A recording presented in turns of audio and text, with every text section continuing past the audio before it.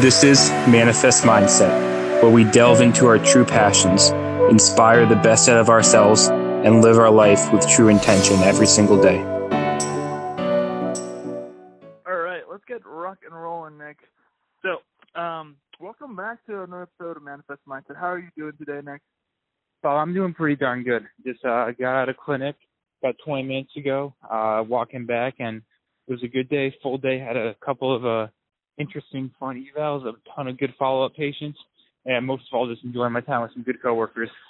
Okay. It's been like two weeks since you started working, right?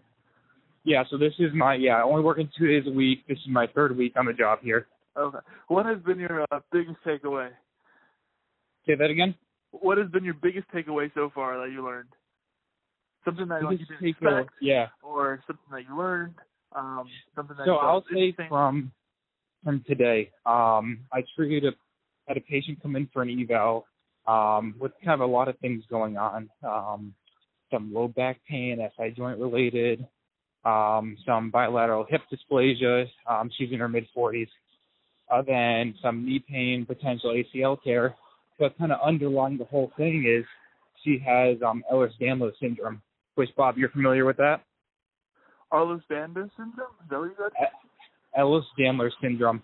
It's it's a connective tissue disorder, similar to Marfan syndrome with a lot of genetic hypermobility. Okay. And so these are people that, on the bait and biting scale would score a 7, 8, or 9 out of 9, severe hypermobility. And so they have a very hard time controlling their range of motion and having the strength within that. Whereas you or I might get kind of stopped by our innate connective tissue. It just keep on going beyond the normal limits of what's good for them. So for me, it was kind of fun, where we'll have people where, we often do our tests and measures based on people with normal motion and kind of a normal amount of that. Well, these people have an over amount of it. So you do something like a straight leg raise test, where if there is low back pain or disc-related low back pain, which is for some kind of neurological obstruction, you're likely to see that within the first 30 to 40 degrees of motion. Well, that can be still positive for somebody with Ehlers-Danlos within, let's say, the first 80, 90 degrees of motion. Oh, wow. Okay, so that's an interesting case. Yep. So what was the big takeaway? So I guess the big takeaway for me is, something that's always been reinforced, but all these conditions, all these diagnoses are never in isolation. They're always overlap with each other and kind of, how trauma and cumulative movement patterns build up over time. But then just taking into account that a disease is never just a disease. And everything is always on the spectrum of severity within that about what's present at the time. And just because one person has rheumatoid arthritis means it's not going to affect another person with the same diagnosis the same way at all. Okay.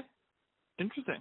That's a good takeaway. I like that. That's something to put in my back pocket.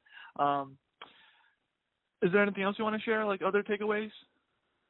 From work itself, not too much in terms of concrete cases, but I think just, a reminder for all those people out there who are just getting started or maybe new in the job and different things, or, last year for student physical therapists, you're always learning. Just because your quote unquote time as a student is done, you're always a student, you're always learning, and there's nothing better than practical experience to grant you that. So always stay humble, always stay hungry, and oftentimes your coworkers are in the same position where it's collaborating with them and taking ideas off of them where the real learning really continues. Yeah, I think I had a learning experience today during my clinical. So let me just give a little bit of backstory. Maybe we could talk about it a little bit. I'd love to hear your thoughts about the whole situation. So basically what I learned, so I'm like a firm believer in appropriate loading, giving the patient the most efficient loading to give the best results possible. But sometimes, I think especially as like somebody new to treating patients, it's easy to overgauge what appropriate loading is. Sure. Or what exactly is appropriate loading. So basically this is what happened. A few days ago I did an initial eval with the patient. She came in, she claimed of bilateral knee pain with bilateral shin pain and bilateral foot pain and she described it as like a numbing pain, but also she had some sharp pain in her quad tendons, or like she pointed to her quad and patella tendons. So my first thought is that maybe it could be coming from the back. So we did some motions, and she felt pretty good with spinal flexion. But so I'm talking too much. So backtracking a little bit.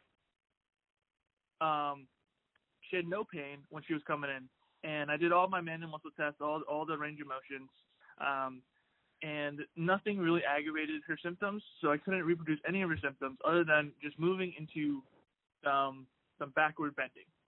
Yep. So backward bending that reproduced both her knee pain, and I thought to myself, maybe we should just go into some forward movement, so flexion. And she said she felt better with that. But Bob, tell me more about her demographic. What's her approximate age? She's like 30 to 40s. Okay, sure.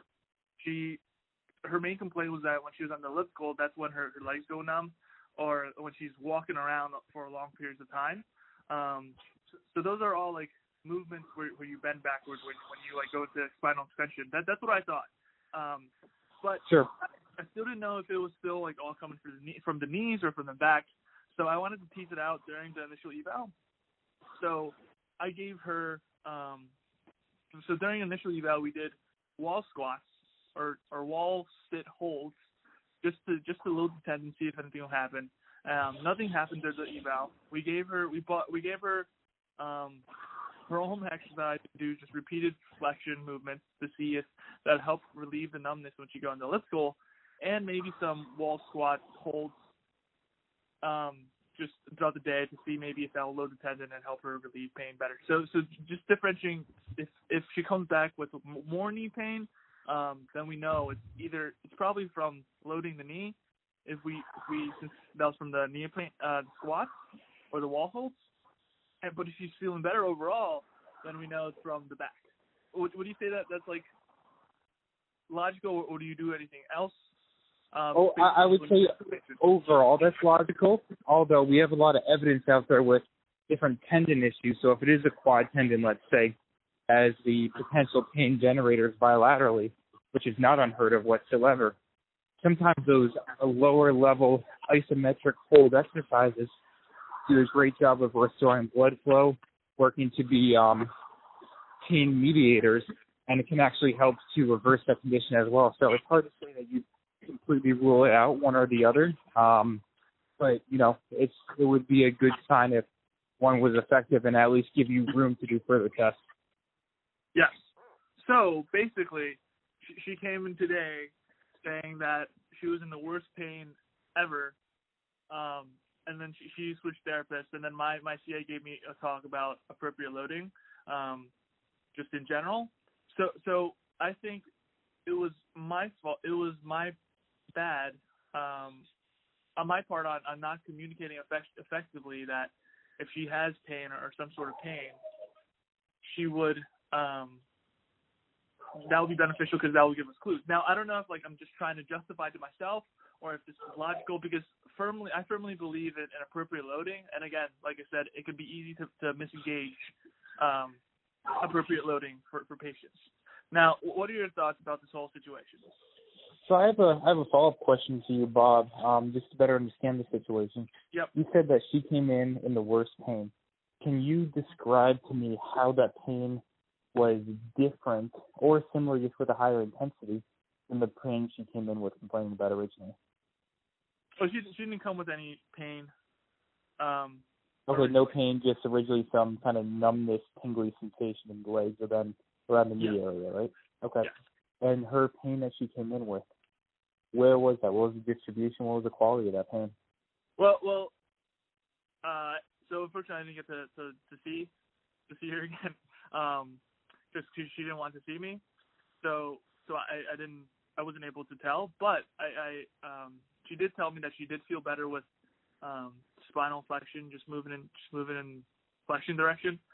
So I'm not sure overall, but I think it's just this idea of appropriate loading and when do you think, how do you gauge if it's too much? How do you gauge if it's too little?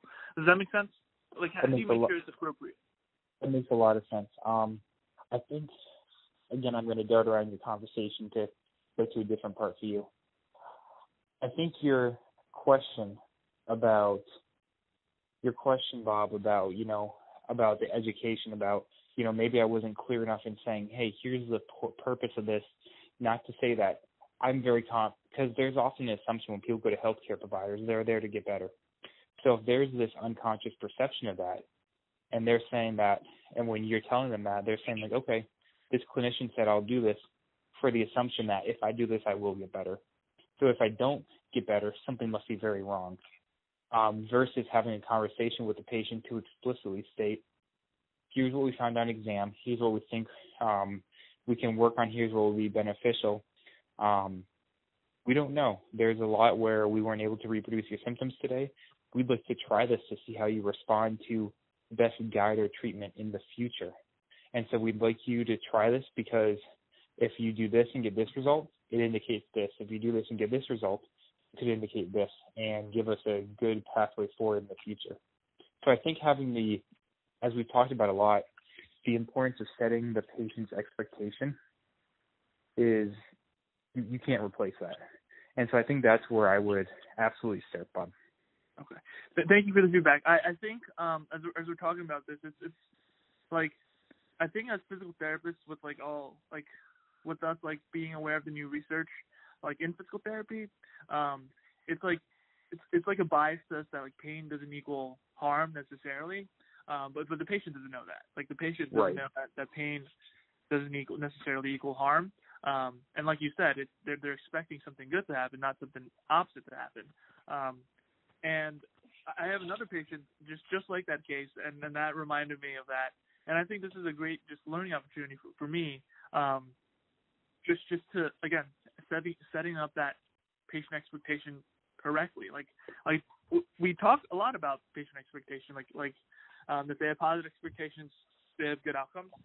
But I think putting into practice is so much different, but just talking about it makes so much more sense.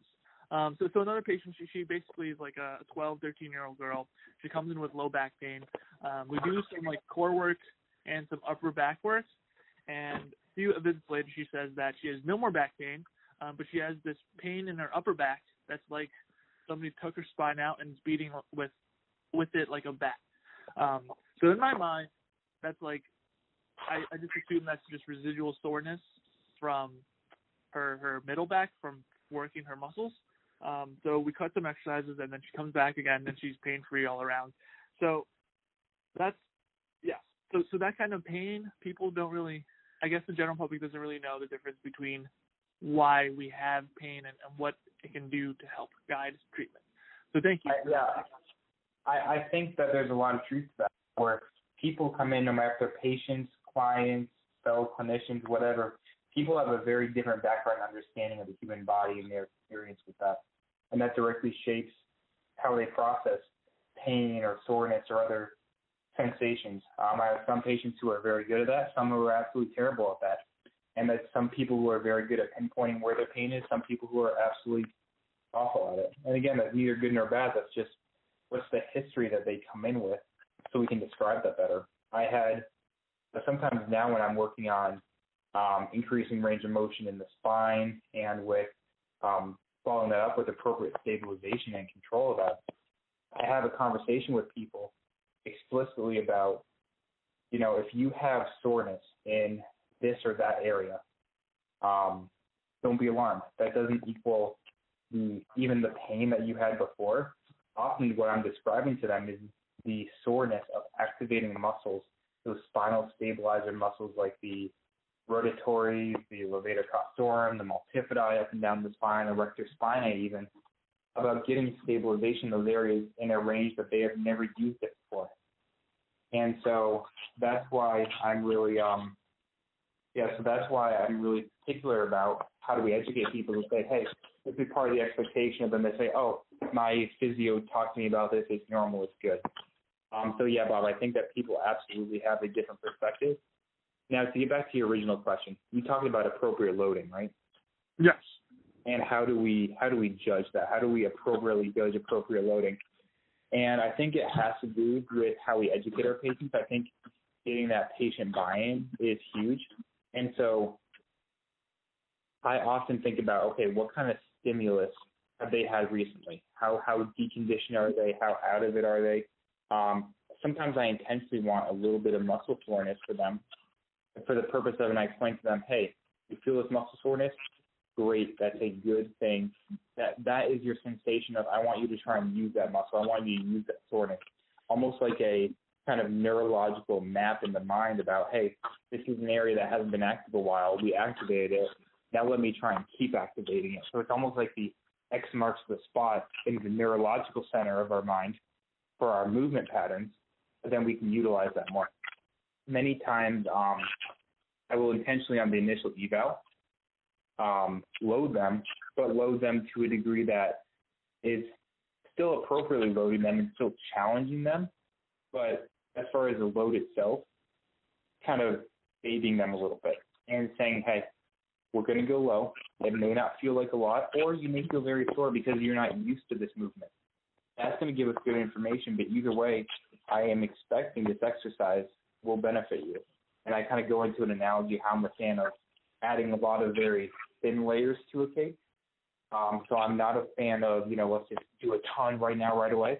How about let's add frequent thin layers to the cake so it's digestible, you can build on it and build on success instead of just eating the whole cake and getting food coma and not doing anything for the rest of the week, a.k.a. doing a bunch of exercise, get crazy sore, and never want to do anything. So I want to build that compliance with them, but it's very, very dependent on their background history of exercise, their psychological relationship with movement, and really, so I do tend to, in the early stages, probably underdo it, whereas in the later stages, I try and overdo it just a little bit, just barely, when they're in that return to sport, return to play, kind of return to higher level function type of staging.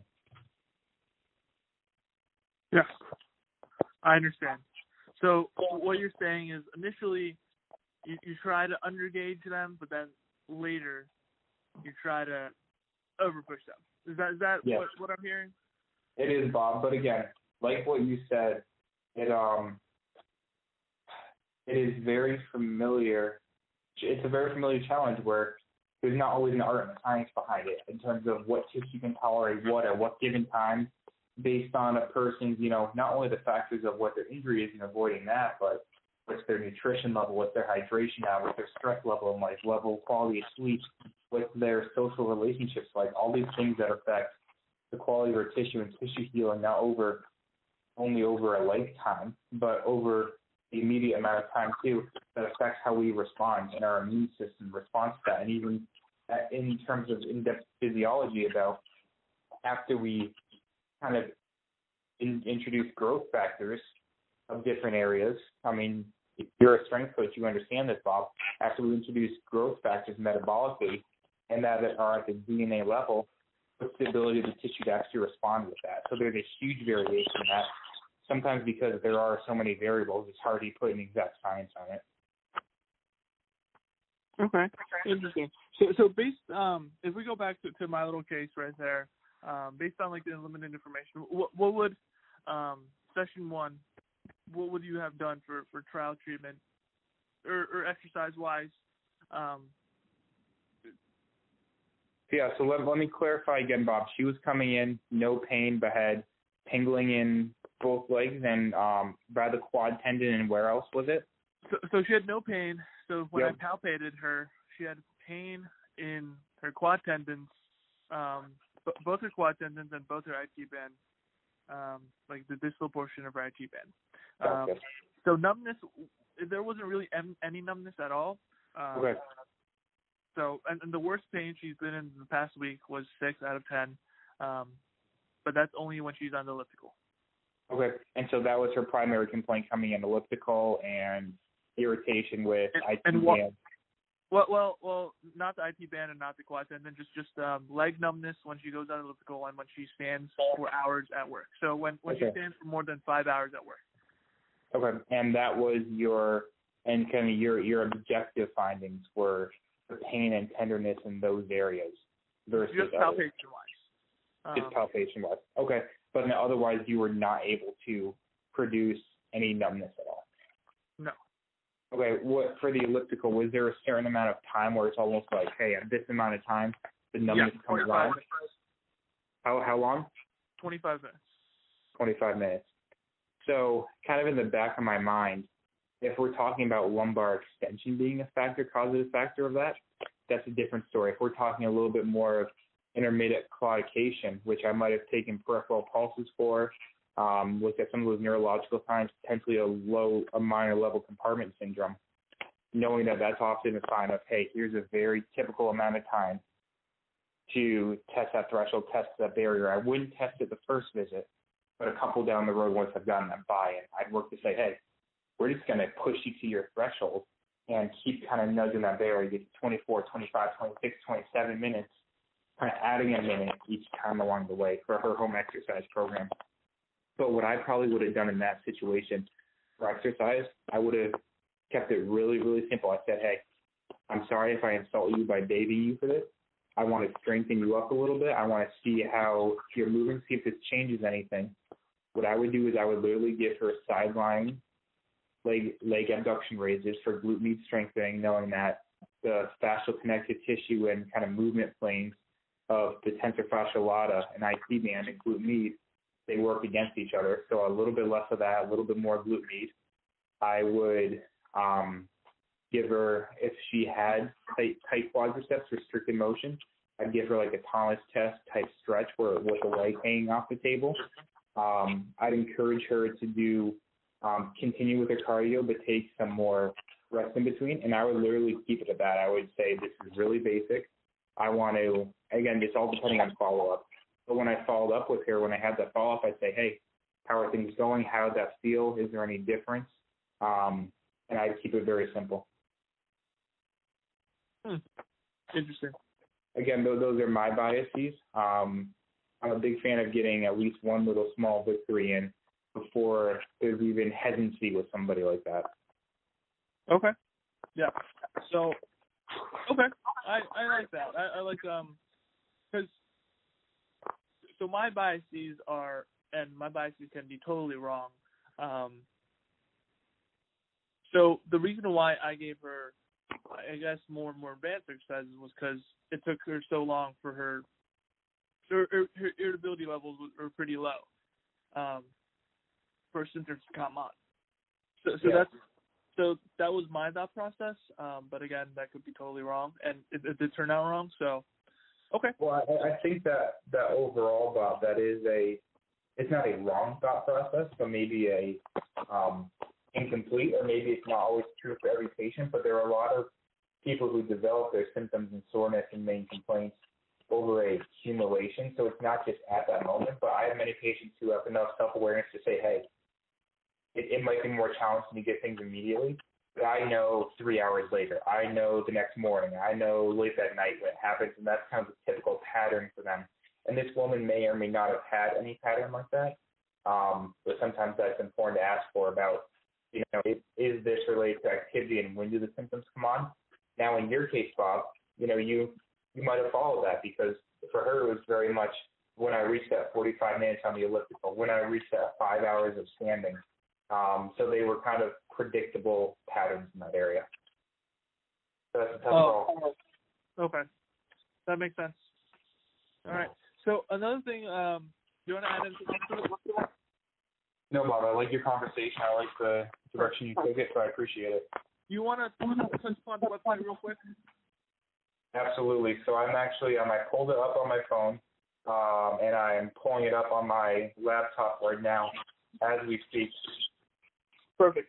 So basically, there's two websites. There used to be my fitness blog website. The blog posts are still the same. I haven't adjusted any of that. But I changed the headlines. I changed the title, changed the blurbs, only on the front page. My mom's website, I tweaked it a little bit. I brought it back to life. So both still interesting. I thought more about the appropriate loading as I was driving home today about like my unique value proposition. Yeah. So this conversation really, I guess, gave me a learning experience. But at the same time, I still believe that appropriate loading should happen appropriately. I don't know if that makes any sense.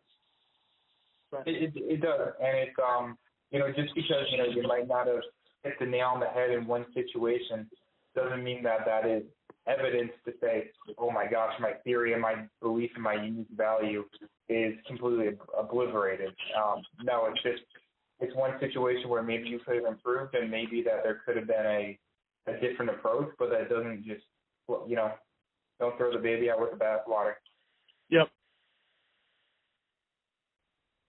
So I'll just talk about it so basically on the two websites, one of them, well, they're both home pages, landing pages. Nothing special on my website, nothing really connected email wise. So I just have the basic layouts done. And I thought to myself that if I wanted to get myself into my mom's clinic, I should get the online portion of my mom's website really, really well. So really building that email list on my mom's side, and then when I come in, I'll have that email list for my mom's business, and we can share the email list. So it'll be the same patients and the same people. So that's what I thought Nice. over the past week. So let me know when you're able to get a chance to get on any of the websites. Oh yeah, I'm looking through now, Bob. I've read through most of it actually. So I like what you've done with your website. I kind of, like you said, it's pretty much the same as what it was before, but kind of you revamped a couple things, retitled it. And so again, I think it's good with your mission. You still believe that the gains therapy works well with your mission. I truly believe that it is a great name, and it aligns with what I believe. Why? Again, like I told you, it's all for me. I guess it's all about the appropriate loading. So what makes me like tap dance out of bed is basically treating the patients with lower back pain, with any kind of spinal pain, but using like functional fitness stuff. So like deadlifts, squats, cleans, carries, overhead carries, things like that that are fun. I think again this is more of a bias for my side, but I think just the population that I'm trying to aim for, it'll be fun for them, and that's the appropriate loading that they're seeking instead of just the regular ankle pumps or glute squeezes. Absolutely. No, I like it. I want to hear your rationale, and I agree. And ultimately, it doesn't really matter what a lot of people think. It's just, does it matter for what your target population thinks? And that's really what's important. I'm looking through the acupuncture sites that you kind of made / revamped for your mother. I like it. It gets on kind of it has a similar vibe to yours for a kind of launch title page. You do a nice job kind of telling a story through it, kind of talking about the tradition of it, but then also it directly leads into, okay, what can we do for you, and here's why we do what we do, and here are testimonials. So overall, Bob, while I'm not necessarily a technology guru, I think you did a nice job. So with the acupuncture page, so I didn't really do much with my blog page, but with the acupuncture page, I changed it. I moved a lot around, and I made it like more fancy, I guess. So again, like I'm gonna delve more into that, and again put gainstherapy.com on the back burner. But I think I like to do something more for that website. Just building up that email list. Yeah. I guess just building up that email list for the Queen's Acupuncture website more efficiently than what I am doing now. Do you think that what strategies do you think would be beneficial for you in building up that email list? So what I want to do is create some sort of lead magnet, some sort of attractive thing that will get people to opt in for just give me their email. So for example, maybe like a free guide or a checklist or an ebook. So what I want to do is I want to create one by next week and send it to you, and we can talk about it. I like that. I like that a lot. And then we could also talk about any physical therapy things any things we learned, takeaways next time as well. That sounds like a really good plan. I like the focus you came in with. So that's where my head is right now. Do you have any other thoughts, Nick? Not related to that. So that depends if you want to move on or not. Yeah, we can move on. Do you want to talk about anything else? Has anything been on your mind, Nick? Quick question for you, Bob. Are you still, because I saw looking through your website, you talked about your podcast. Are you doing your daily podcast? Unfortunately, I'm not doing my daily podcast. Gotcha. Now, again, we do. Go ahead. Yes, I stopped doing my podcast. I'm gonna be honest. The lazy bug bit me, and I stopped doing my podcast. That's fair. That's fair. Out of curiosity, how long do you do it for? I would say 5 months. Nice. That's a good chunk of time, my friend. So, Bob, I only bring that up because I was looking through your website. I have a link to that. I have a quiz for you. Okay. What is the quiz? Okay. 1 question quiz. How many days are in a year?